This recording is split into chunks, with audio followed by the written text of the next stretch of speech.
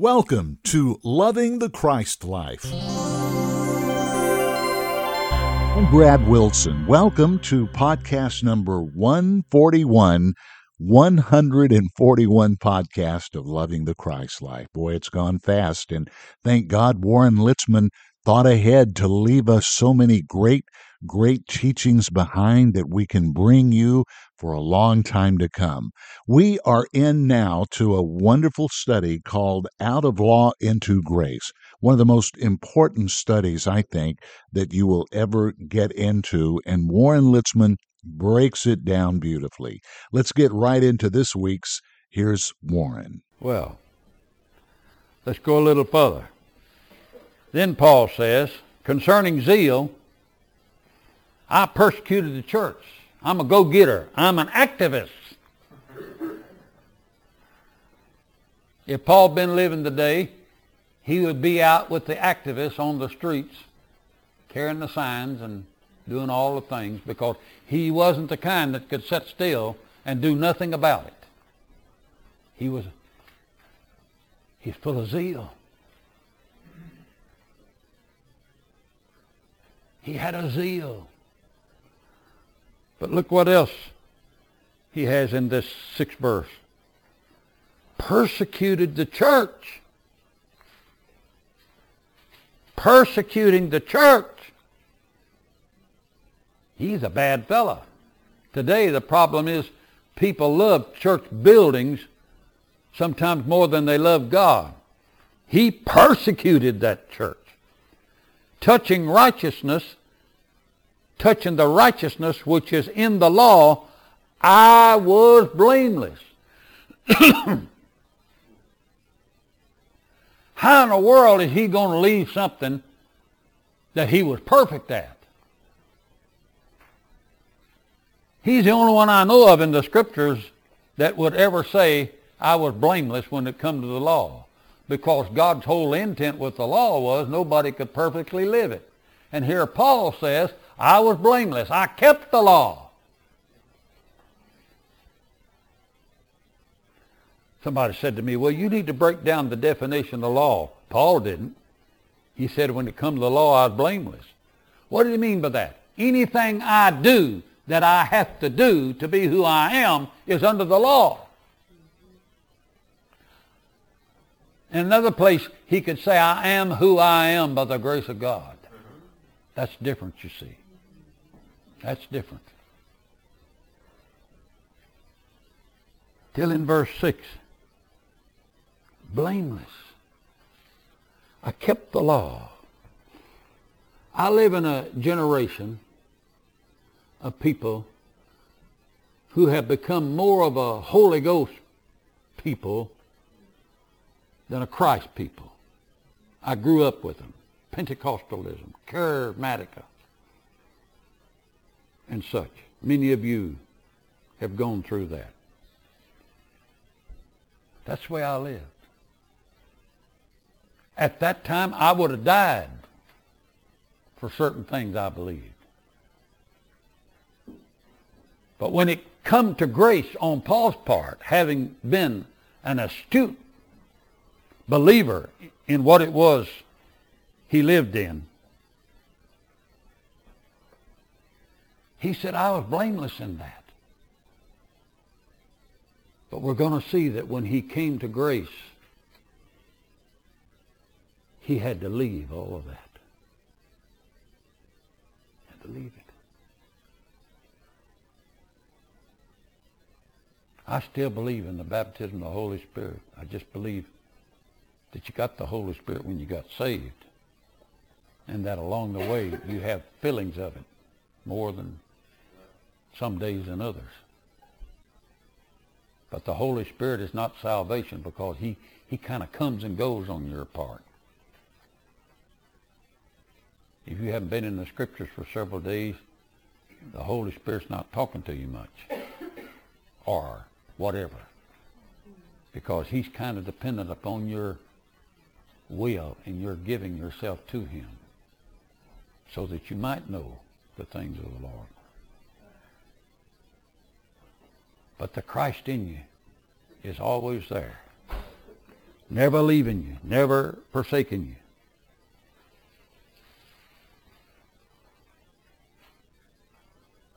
You ever felt like you were blameless in what you believed before?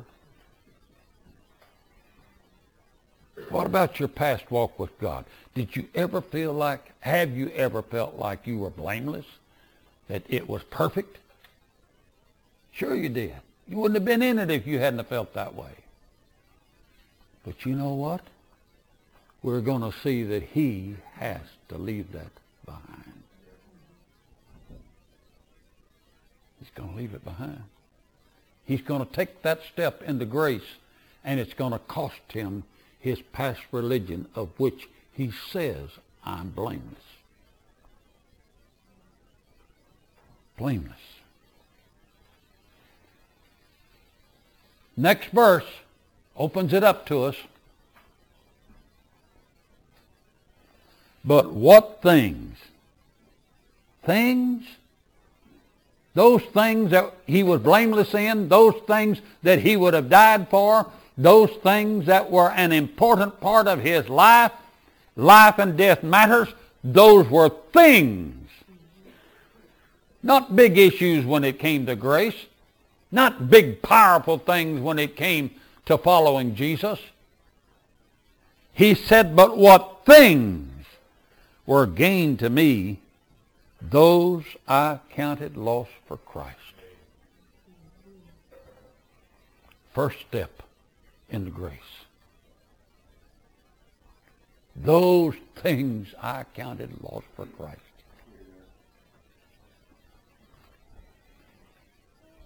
I guess I talk from a different viewpoint. Because when I got a hold of this message in 1960, I was a big dog in my denomination. I could preach in any church we had open invitations to any church in that denomination. And I'm not boasting here. But that was a thing. That was a thing. I knew this message would separate me from every brother that pastored a church. It would separate me. And if I had the courage to go ahead and preach it, I would separate people from that preacher. Because there would be hungry hearts there to receive. And that wasn't my business to separate them. Let God do that. So when I started this message, I suffered the loss of things I really loved and believed in. But I could see there was no comparison between those things and Christ in me. There had to be a big difference because I had learned how to do these other things, how to deal with a crowd, how to raise my money, how to forward my position in life. I'd learned how to do it, knew I could do it. I'd done it to foreign people, I'd done it to ignorant people, stupid people, and intelligent people. I knew how to do it.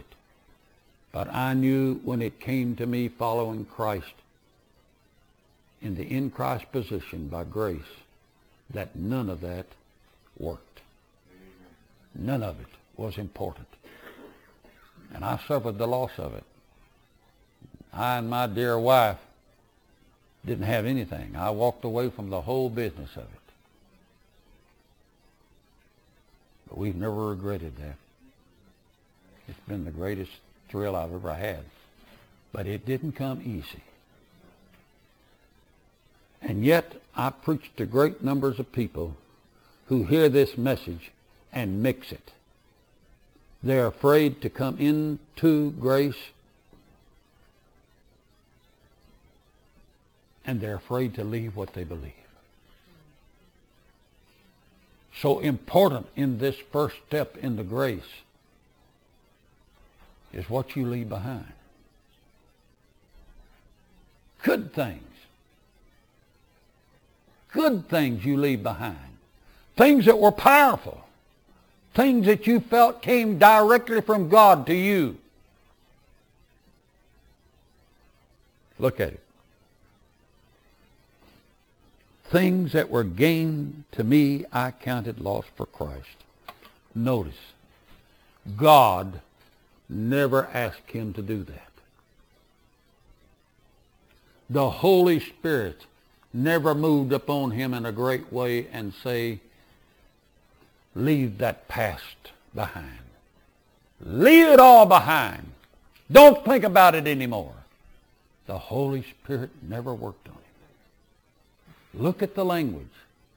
Those I counted. I.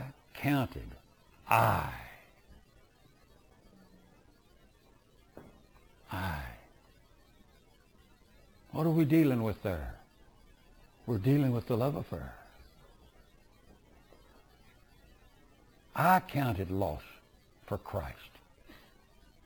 You get it? Who did it? He did it. Somebody make him do it? No. Did the church people make him do it? No. How did he do it? When he met Jesus, he called him Lord. And he was willing to do whatever Jesus wanted. And his past did not parallel that call. He did it.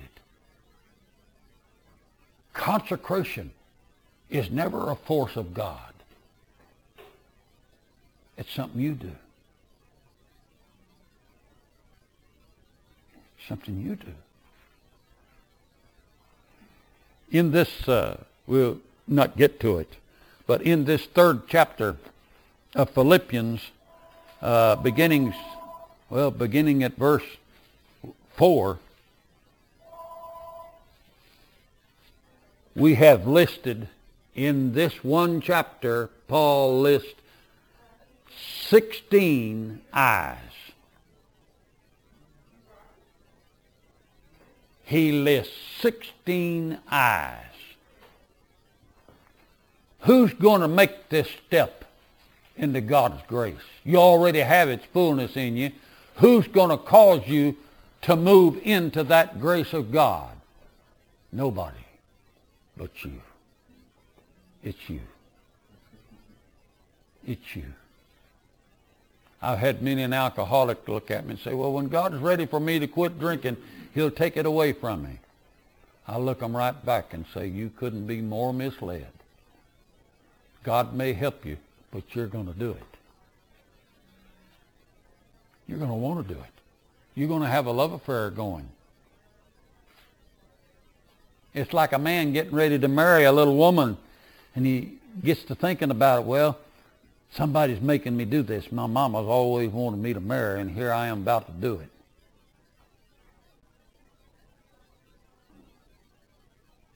That's no premise to be married on. Nobody makes you to do the important things of life. You make your mind up to do it. Especially when it comes from law to grace. God is not going to take law away from believers who practice it. You know why? How many churches, 90% of God's people are under some part of the law. How many of them are going to lead the way to leave the law behind? I don't know of any of them hardly that are doing that. I see a lot of co-minglers who talk as if they are, but there's nobody really doing that. Why? It doesn't cost them anything. It doesn't cost the preacher anything to mention grace all the time in his sermon so that you think he's preaching grace. It doesn't cost anything.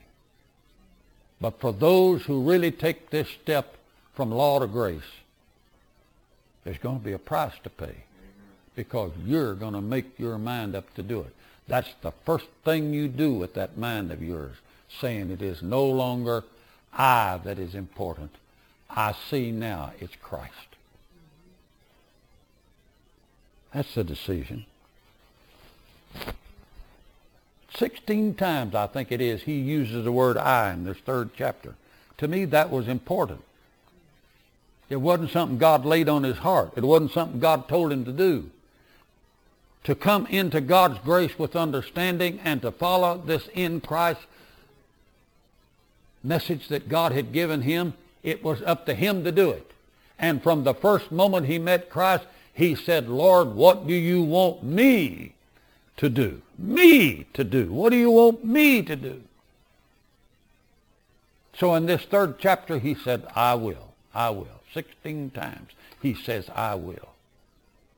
I'll do that. He said, I counted it all lost for Christ. I ask you, have you ever made a list of anything in your past that you counted loss for Jesus?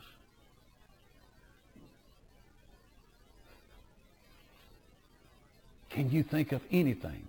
In the kingdom message, you have no price to pay.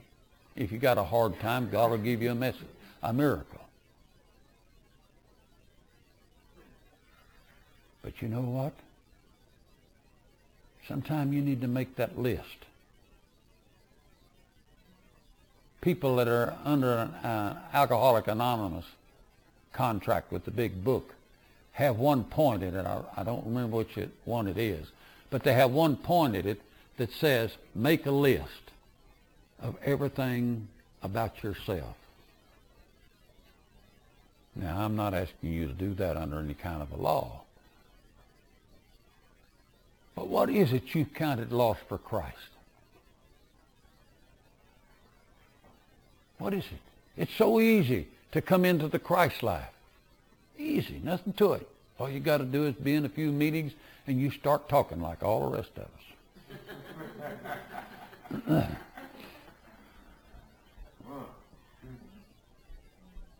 It costs you nothing.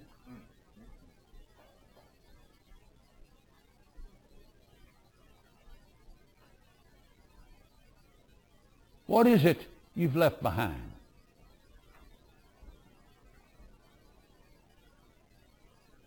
I've seen people that didn't need the meeting where we desperately needed them, and the awful excuses they give for not making a meeting made me to think that's something they need to leave behind. They need to leave that behind. That doesn't have anything to do with this new life in Christ. What is it you've left behind? Think about it. You just wade out in the water and got swamped by it and thinking everything's all right? Sure it is. It is all right. His grace is good. When I knew nothing about the grace of God, I saw miracles. I saw healings. Now I look back on it and I say, how in the world could you do that, Lord? And the Holy Spirit would always say, that was the grace of God. He was helping people. That was grace. But that's not living grace. That's not being a grace believer and walking in it. So just think about it. Mark that 7th verse. What have you counted lost for Christ?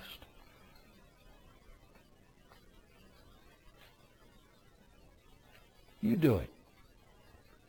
In these meetings, I've never hit people over the head over what I thought they ought to do, how they ought to live. I'm not going to start. But it'd be good that you write down what it is you've left, you've suffered the loss of to know Jesus. What is it? Let's go to another verse. You'll feel better. Verse 8 says, yea, doubtless, and I count all things but loss. Did you mark that I? I count all things but loss for the excellency of the knowledge of Christ Jesus my Lord. Now let's stop right there. What is the greatest knowledge you could have? Here's a man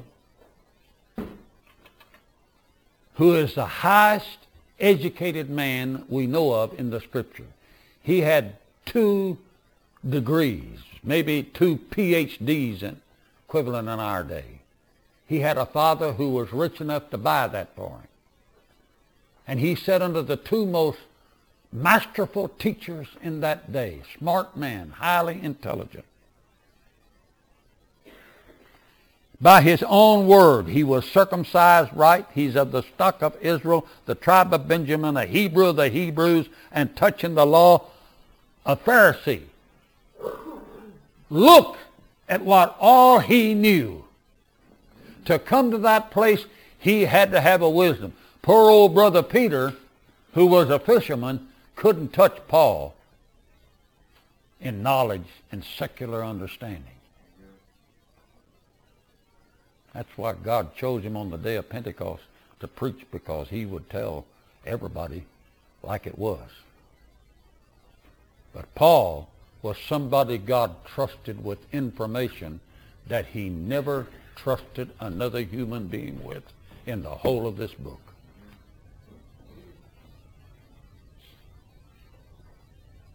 So you see, it was very important about this fellow. He suffered it for the knowledge of Christ Jesus, his Lord.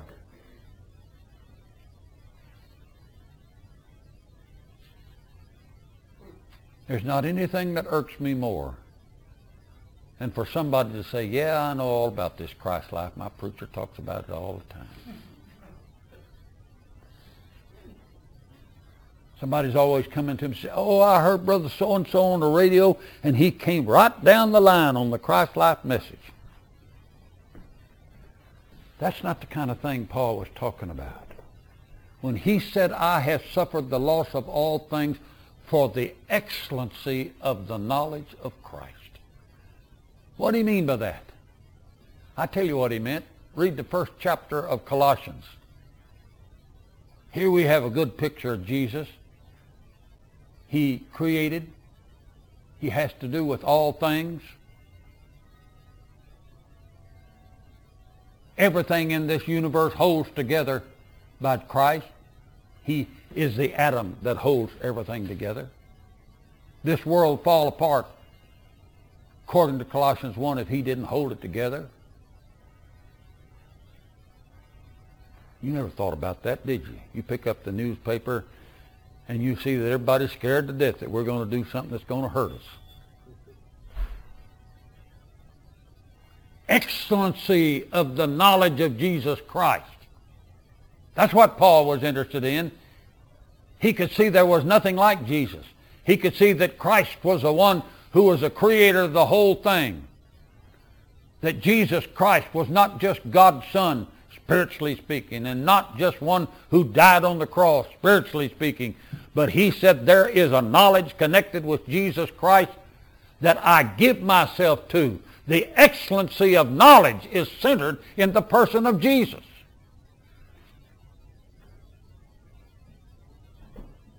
He said, I suffered the loss of all things for the excellency of that knowledge.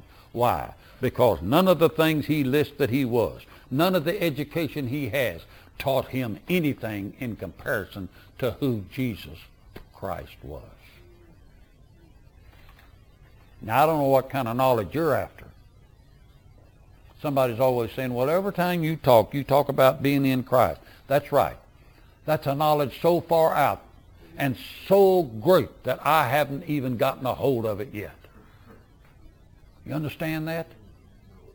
I haven't gotten a hold of it. That's the excellency of knowledge that goes way beyond me even at this time. How we could all be placed in Christ, 1 Corinthians 12 and 13, into one body. That's a knowledge. You can read it and you can say that's it. But the knowledge of it is lost. Because we haven't gotten there yet. Paul got it. He got it when Jesus was Lord of his life. He got a hold of it right off and said, there's not anything that's ever happened to me that is important as the excellency of this knowledge of Jesus Christ.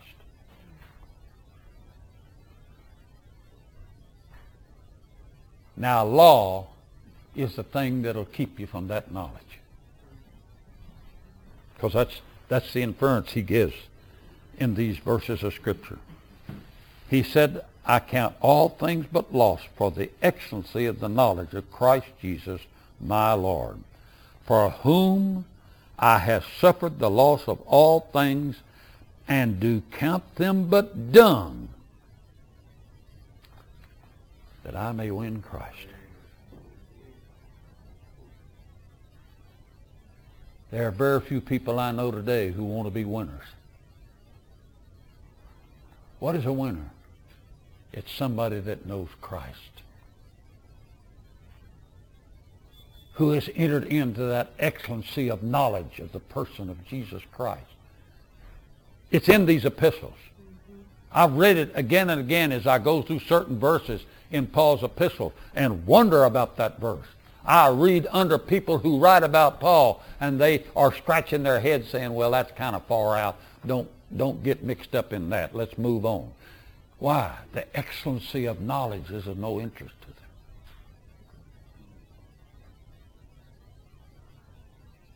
I ran into some people the other day who said, my preacher will not preach anything from Paul. And the reason why is they don't understand him. It isn't Paul they don't understand, it's Jesus. Because Paul would never say that he's greater than Peter, or he's greater than James, or John, or Isaiah, or David, or anybody. But he would say that he suffered the loss of everything for the excellency of the knowledge of Christ Jesus his Lord. He suffered the loss. Does it hurt you to get rid of something that keeps you from knowing Christ in his fullness? Sure it does. Because you may not have formed that love affair with Jesus. I heard fellas talking on the radio yesterday about a man who lost his cat. And he actually, over the radio, talking to that radio host, began to cry. And the radio host sympathized with him like his grandmother had died. Now, I'm not against cats.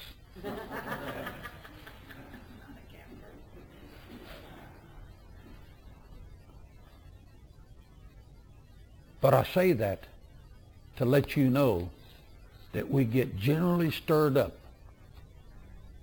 over things that hurt us in life. But Paul would look you straight in the eye and say, that's just a thing you suffer for the excellency of this knowledge. Give it up. Give it up. We're going to close with verse 10. The reason he did all of this is that through the faith of Christ, the righteousness of God would come to him by that faith. I could go into that line and make a whole nother session with you. We'll not do it because we've done that many times. This is where he uses the term the faith of Christ. How is it that anyone could ever step from law to grace and suffer the loss of everything that has made them who they were on their own?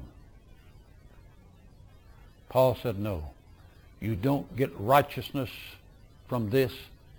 It's the righteousness of Christ. And then he also says, it's the faith of Jesus Christ in operation. Don't trust yourself to know. Let the faith of Jesus Christ operate in you. Verse 10, that I may know him and the power of his resurrection and the fellowship of his sufferings, being made conformable unto his death. We'll stop right there. That's not the end, but we'll stop there because he lists three things that's in the excellency of knowledge. Mark those three things. That's what you need to ask God about. That's what you need to concentrate on. The Holy Spirit's the only one that will help you. I want to say this now in closing this, and listen to me closely. Whatever Paul laid aside to have this knowledge was not destroyed, even though he called it dung. of no importance. That's in comparison with Jesus. But his training, his understanding, his ability to handle a subject was important to God, and that comes through in his writings, comes through in his life, so that everything he gave up simply made room for what was necessary for him to be a servant of God.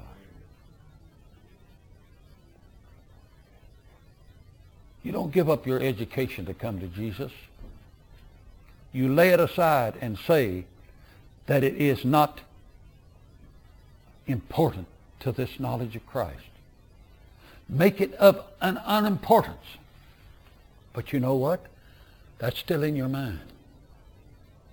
And when Christ becomes your all, that gives you an ability to reveal Christ. But you've got to suffer the loss of it before you know that, even as Paul did. There's much more could be said on that, but I've talked long enough. You're such a wonderful, faithful group. God love you. And the amazing, wonderful thing about every one of you is that you're being taught with the Spirit, and you're learning things that I'll never know. I hope you share them with us. But make sure it's Jesus. Just Jesus. Amen? You're the best group I've seen all day long here tonight. God love you. Amen. Reach over and take your neighbor by the hand. It's that time again. Reach over and take your neighbor by the hand.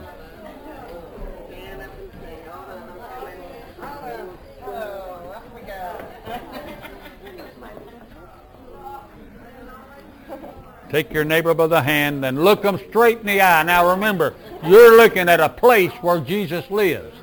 There are people that spend thousands of dollars to find out where he walked 2,000 years ago. But you look at the person next to you, and that's right where Jesus lives. So say, I see Jesus in you. I see Jesus in you.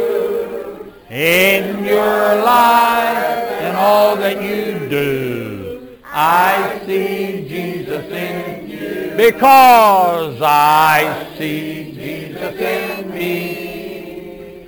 I see Jesus in me. In my life and all that I do, I see Jesus in me. That's it. Hug every neck you can till we meet in the morning. Well, we're going to have to stop right here for this week. We hope you're enjoying this wonderful lesson from Warren Litzman, the great study in Out of Law into Grace. It's so special, and we hope you're enjoying it. Don't forget to tell your family and friends about this podcast, especially now during this particular study of Out of Law into Grace. It's just amazing. Now, also, we'd love for you to go to our website, Christ-life.org. That's where you can read all about our In Christ message, our Christ Life message, Christ-life.org. We'd like to thank Robbie Litzman for allowing us to go into the archives each week to bring you these wonderful teachings of Warren Litzman. Valerie Hill does our Twitter account. Tammy Laycock does our weekly podcast reports, our notes for what you download that week. And every week this program is produced by the very talented Teresa Ferraro from the Christ Life Fellowship. Until next time, I'm Brad Wilson, loving the Christ life.